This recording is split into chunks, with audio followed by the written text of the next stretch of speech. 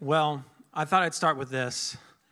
Maybe I ain't really know what living is. Is it love? If it was, am I living it? Do I live in it?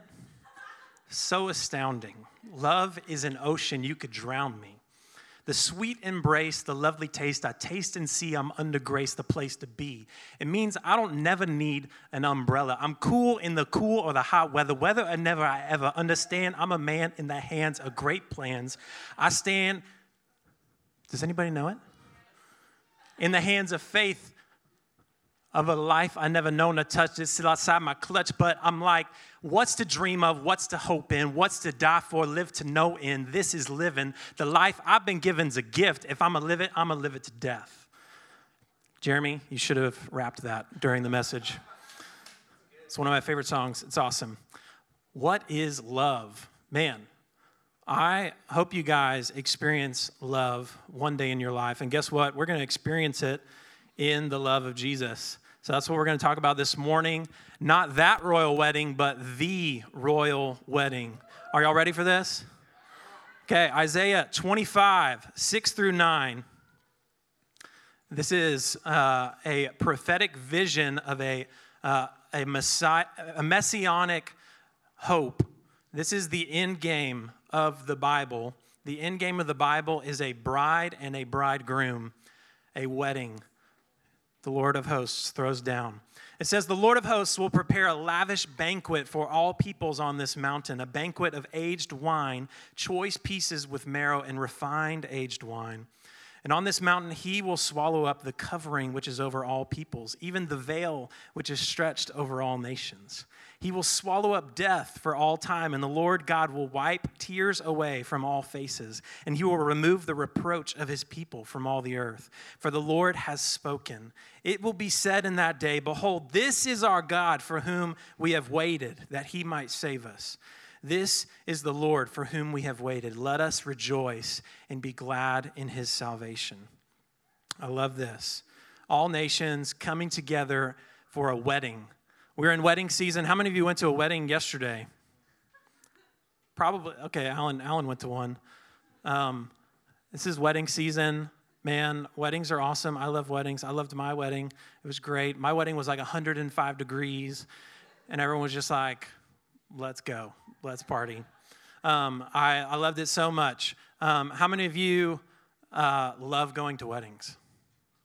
Okay, you can be honest in here, guys. You don't have to love weddings. But I think we're going to all love this wedding. Regardless of where your stance is on weddings, this one is the one to be at. And there's an invitation, a great invitation throughout the whole scripture inviting us into this wedding. And this wedding is the joy of God. He is inviting us into a relationship with him, not just to throw a party, but to join himself to us forever as a people of God. And that is marked by joy. I'm really excited about it. So let's go. I wanted to share a quick story about my honeymoon, just so we're clear on what happens at weddings. I'm kidding. I'm not going to talk about that part. But I loved Katie so much that I put a ring on it, and we got married, and I wanted to go to like a remote island to take her. That was the way I wanted to express my love, was to take her to this remote island. It was called Nevis. I don't know if you've heard of it. You probably haven't, because it is literally a volcano with a road around it. I had just seen it on Google, and I was like, we're going there. And so we show up to this deal. We actually had to fly to another island and get on a ferry to go to this deal. We get on this ferry, and we're like the only people on this ferry. And so we're like, this is pretty great. Like, we're going to a volcano by ourselves. Like, this is what I wanted. All of a sudden, 2 police vans show up with 30 dudes all chained together, and they get on this thing in like orange jumpsuits, chained up, getting onto this ferry. Us and these 30 dudes. I was like, I would later find out that this volcano with the road around it was actually the main like high security prison for the entire region. And so I was like, awesome. I'm entering into like Lost right now. Like something's about to go down. it was a great trip. We did not have any contact other than on that ferry with the criminals. They did not escape, as far as I know. But after the trip, we needed to take a ferry to get back to the island that has the airplanes. But the ferry did not run on the day that our plane was taking off. So we were stranded on this island with these convicts.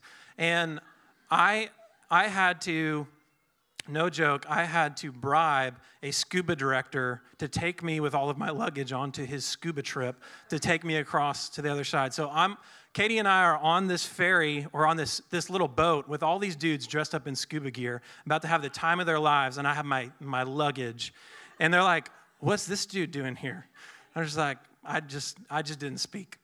But anyways, I share that just as a picture of what a worldly engagement, marriage, a honeymoon looks like. And I just want to let you know that this is not what that is going to look like. This is aged wine. Pull out the Trader Joe's like 3-part cheese and just like go after it. I love like this imagery that Jesus pulls out, or the Bible pulls out, of what's going to throw down at the end times. Literally, like the image is mountains not flowing with water, but flowing with wine for us to drink and take our fill.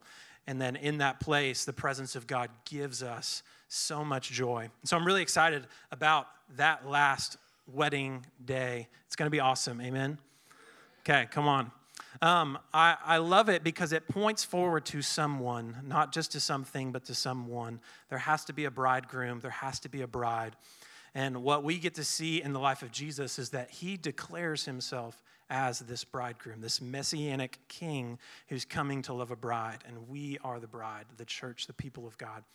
And so when you read in John 2 is when Jesus has started his ministry, he's selected his disciples, and now he is invited to a wedding. Can you imagine inviting Jesus, the Son of the living God, to your wedding? Can you imagine like having his address, filling out, sending him a save the date with your picture, and Jesus being like, you know what, I'd like to go to that.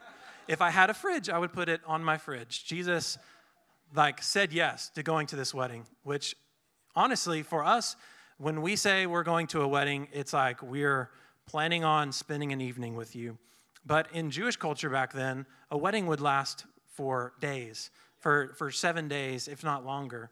And so Jesus actually going to this wedding is actually a greater commitment that he's making. I love just thinking about that Jesus would take time to go celebrate someone's marriage when he is, in fact, like the fulfillment of the picture of marriage. Like he's willing to participate in the shadow when later he is going to show the reality of his heart to be wed to his bride. And so I just love that. So at this wedding, what happens? Well, the wine runs out. And the bridegroom is the one responsible to keep the party going. And so what happens? Mary shows up, and she just goes to Jesus like any mother of Jesus would, and just says, "Hey, yo, Jesus, they're out of wine." And I honestly, I feel like I can understand where she's coming from, because she knows, Jesus, you could do whatever you want. You could do this. And what is Jesus' response? I don't recommend this if you're a child in here to respond to your mom this way, but he says, "Woman, my hour has not come.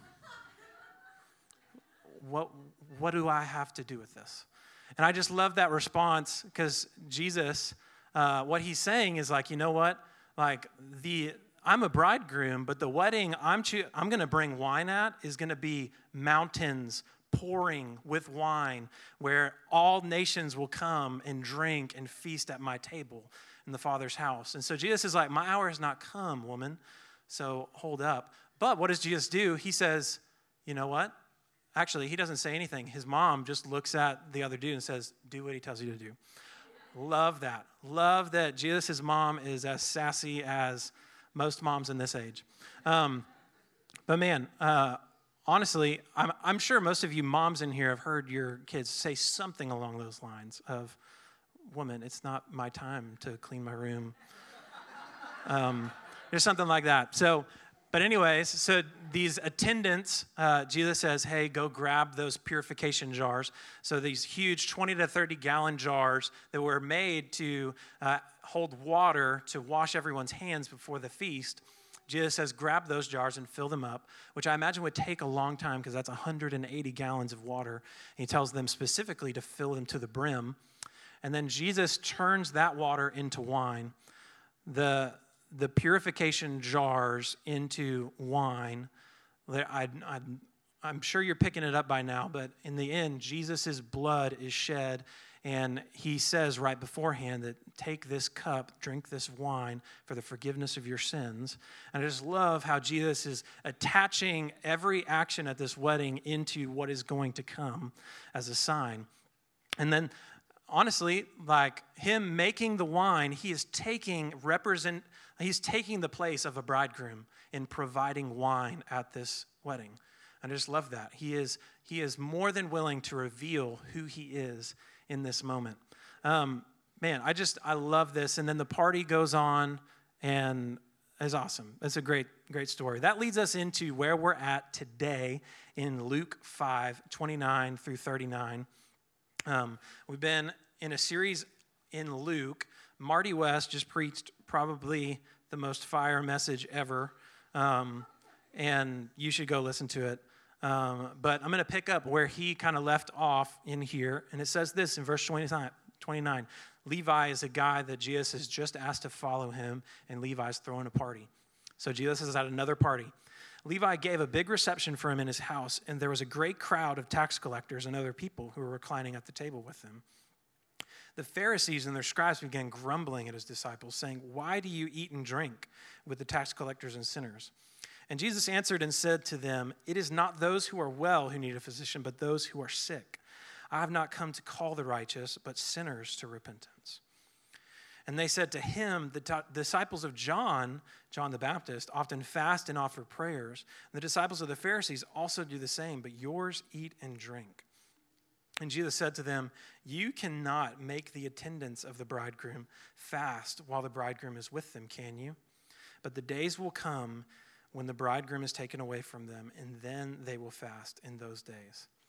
I love this. I love this passage of just what Jesus is communicating in this moment with the Pharisees. So I love initially the Pharisees, you see them grumbling. And in the Old Testament, all the time, I would encourage you to do a word study. This is a random word study, but do it on the word grumbling. And you will see the people of God grumbling against God for a provision or a need, or grumbling against Moses. And it's just a consistent theme throughout the scripture. And every time the people of God grumble, God responds to them in some way. And so even if the root of our grumbling is not in something that's righteous, God always responds. And he always responds either by meeting a need or actually correcting and disciplining his people. And I just love that because that's a good picture of what it looks like to be a parent for most of you guys, where honestly, there is a moment of grumbling every day for something, whether it's the food that they want, whether it's a joy that they want to have or whatever. I was hanging out with Zuri Grace, a good friend of mine. She is a 5-year-old. And man, we are just like this all the time. And yesterday we were hanging out like anybody else on Memorial Day weekend in a little pool that I had purchased at Walmart. And we're sitting, jumping into the water, and then all of a sudden something came over me, the passion to splash her in the face. And just in this moment, I was thinking, man, this is going to up the happiness level in this moment. But what ended up happening was she left, and she didn't want to hang out with me anymore. And, it's just one of those things where, I feel like sometimes that just happens in relationship. And there was a deep grumbling happening within this little child, and I chose to enter into the grumbling and just hug her and tell her I love her and apologize. And soon her problems were they were gone. And I'm sure many of you experience that. And I think God loves, honestly, like to respond to grumbling. He's been doing it from eternity past. Like he has always been responding to grumbling. And so be free to grumble. But Jesus responds. He says, is it not those who are well who need a physician, but those who are sick? And so Jesus jumps to defend his disciples who are being questioned by the Pharisees, who are grumbling at them because they're like, hey, you're not supposed to do what you're doing. It is not right. You're not set apart. And Jesus jumps in to defend them of really like Jesus' ministry is to come bring joy and bring life and bring his love to a place that hasn't known it. And so into this party, Jesus is going and he is defending his disciples, and I just love that. But as Jesus defends his disciples, the Pharisees turn their questioning to him and actually accuse Jesus of his teaching, his ways, of how he teaches his disciples. And they ask, well, we fast a lot, we pray a lot. You don't. At least we haven't seen it. So what's going on here, Jesus? If you are the Son of God, should not you be the best at these things? And Jesus says to them, you cannot make the attendants of the bridegroom fast while the bridegroom is with them, can you?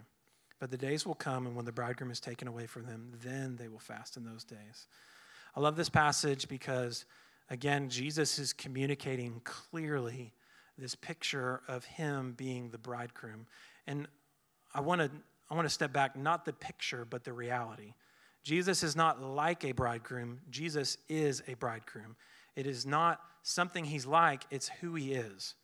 God is love, and he expresses himself through being a bridegroom to a people, to love them and to commit himself to them.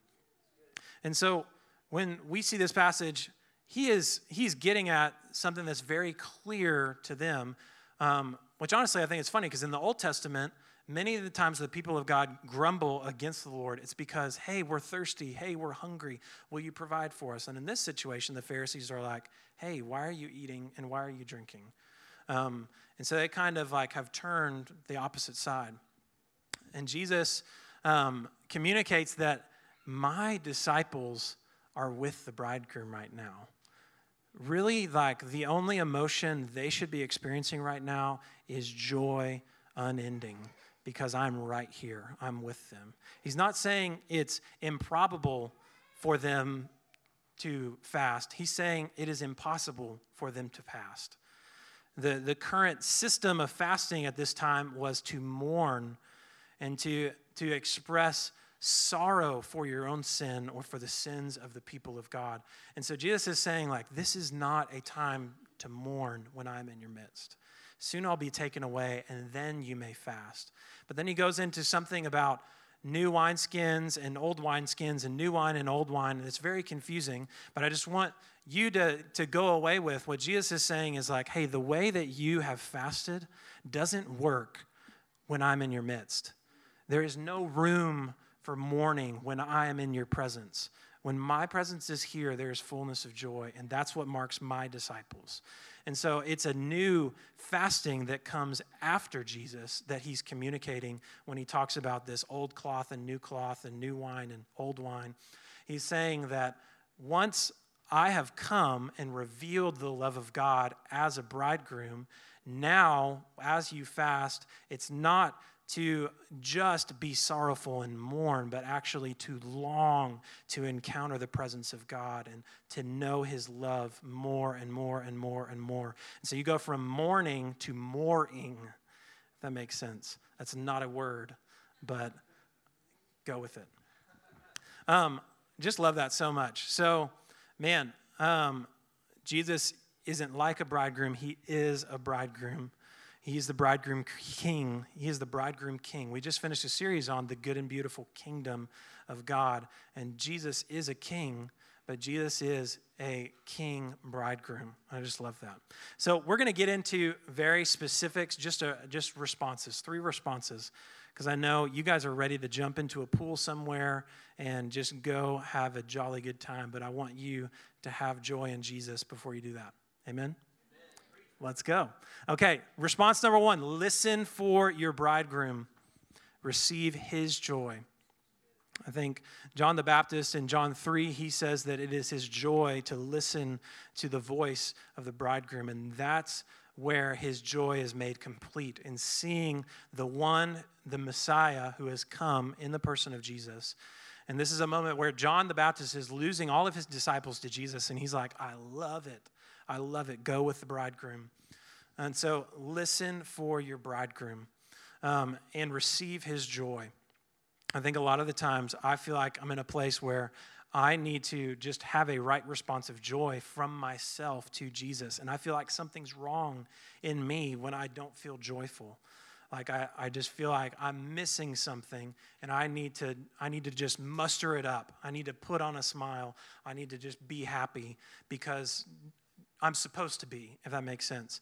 And I just want you to experience some freedom this morning to receive God's joy, not your own, that it would be something that God would impart to you. And even just want to do a quick practice. I've been discipling a man from the Middle East for the last 3 years, and we were meeting together last night. He's now a believer, and he was teaching me how to pray, which I love when your disciples teach you how to pray. He said, okay, I want you to do this. Everyone do this with me. Don't worry, I'm not going to make you like slap anyone or do some Baylor deal or whatever. I was like, I don't know what I'm doing. And he was like, this is the faith. And he was saying, you must grab hold of faith, God's faith. And so I just loved it. And I was like, dude, let's go. Like, come on. I was like, what are we doing next? And he said, put it on your heart. And so just put it on your heart. And I was like, okay, I'm putting it on my heart. And he said, press it deep. And he just pushed in. And he said, we receive the faith from God. And now we will pray. And then he just prayed the most beautiful prayer I'd ever heard. He was praying for his family to receive Jesus. He was praying for his nation. He was praying for my family to have kids. He was praying for our church to experience joy. And I just began to bawl. And I just think it's the same thing for us, that we receive faith, not from ourselves, but from God. The same thing is that we take joy from God, his joy over us. We put it on our heart and we press it in. And we allow God to give us joy. It's not of our own, but it's of his Spirit. It's of him. And so I just want you to do that. When you lose joy, would you just, in faith, take it and press it deep within you and pray from that place. Response number 2, have a loud, quiet time for a change. There's something about screaming that just like shifts something in my heart of allowing God to know how I feel, but then also experiencing joy. I am like, honestly, if someone was videotaping me, I always see like videos of worship. I'm like, dude, do not put a camera in my face during worship, because I'm just like bawling and like crying, and I'm like, I have this yearning, and it's not my natural disposition to just be really joyful and jump up and down. And it's always been a challenge for me in church to express those things, but it's always been fairly easy for me to experience that by myself.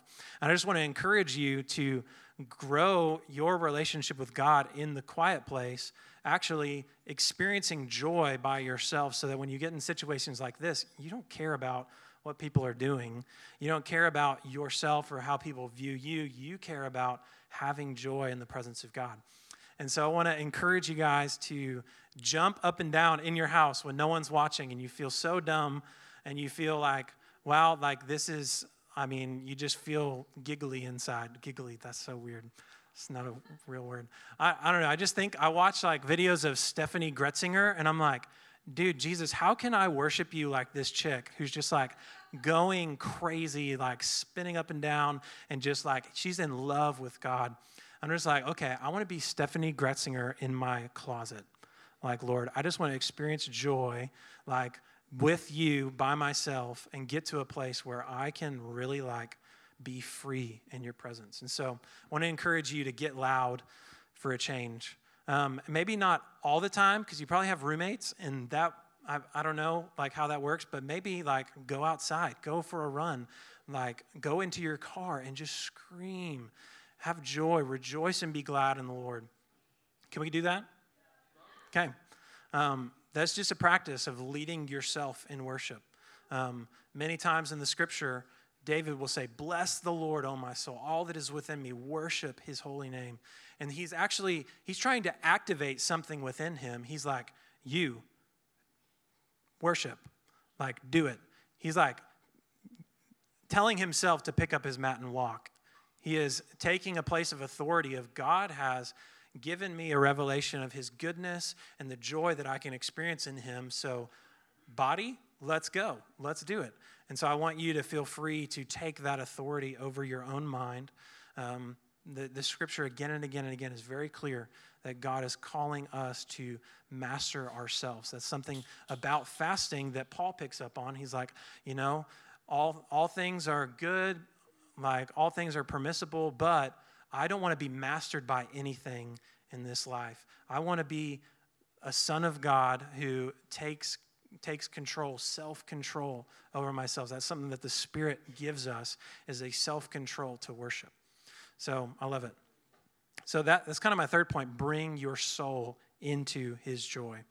I feel, again, that there's something about our practices that lead us into experiencing his joy. And so I just want you to experience his joy and bring your soul into it. And so as we finish, I want to read one last passage, and it's from Revelation 19, 6 through 7. And this is the end game. So I talked about the before of this mountain of wine being poured out, this banquet feast where death is swallowed up, we are unveiled, the bride. Revelation 19, 6 through 7. It says, "Then I heard something like the voice of a great multitude, and like the sound of many waters, and like the sound of mighty peals of thunder, saying, Hallelujah, for the Lord our God, the Almighty reigns. Let us rejoice and be glad and give the glory to him. For the marriage of the Lamb has come, and his bride has made herself ready." So I love that, the marriage of the Lamb.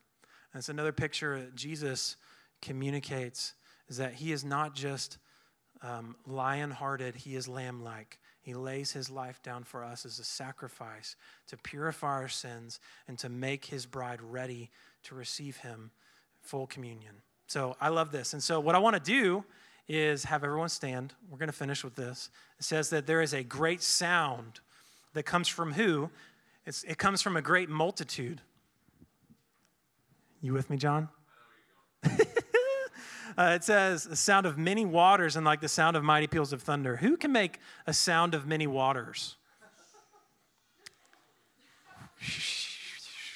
I love it. That's so good. How about a peal of thunder?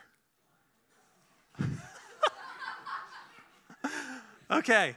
Well, I want you to just think about that. Think about thunder. Think about 2 days ago when, for some reason, the heavens opened up and poured water down on Dallas for like 15 minutes. And we were just like, what the heck just happened? Where are you at, weatherman?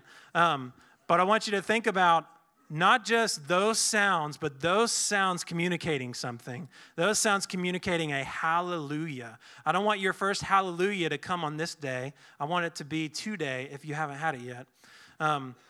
So we're going to say, hallelujah. Y'all ready? Do y'all know how to say that? Hallelujah. And we are going to scream it like a peal of thunder being thrown down from heaven. So y'all ready? I don't know if you're ready. I need to hear from you. Okay, the great multitude is about to throw down a hallelujah because the marriage of the Lamb is going to come, and we are going to feast at the table of our Father, and we are going to receive the fullness of joy everlasting. And right now, we're going to take ground in our hallelujah. So on the count of 3, 1, 2, 3, hallelujah! Amen. That's awesome. Love you guys. Pray with me. Jesus, bless us, God, to be a blessing to our city. Lord, bless us to experience your love as a bridegroom, Lord. I pray in Jesus' name, God, that you would wipe away every lie that we've believed about what you see in us. God, you don't see, Lord, anything other than a bride. God, you see a bride when you look at us, God. God, when Adam and Eve ran away from you, you saw them the same. God, you didn't see them any differently. You saw them as your bride. God, when we run away from you, you don't see us as the runaway bride. You see us as the bride in whom your delight is in, God. God, we are not forsaken. We are your delight. And so we just receive that afresh this morning. Lord, would you pour out joy over my friends, God, over your beloved? Would she experience joy everlasting in you, God? Would she take joy from your hand and place it deep within her chest, God, and know the joy that surpasses understanding, your love, God. God, we love your love. Thank you that you are love, God. You have power, but you are love. And so we just thank you for your plan for us. This is our future, and we rejoice in your plan, God. We love you, Lord. Amen.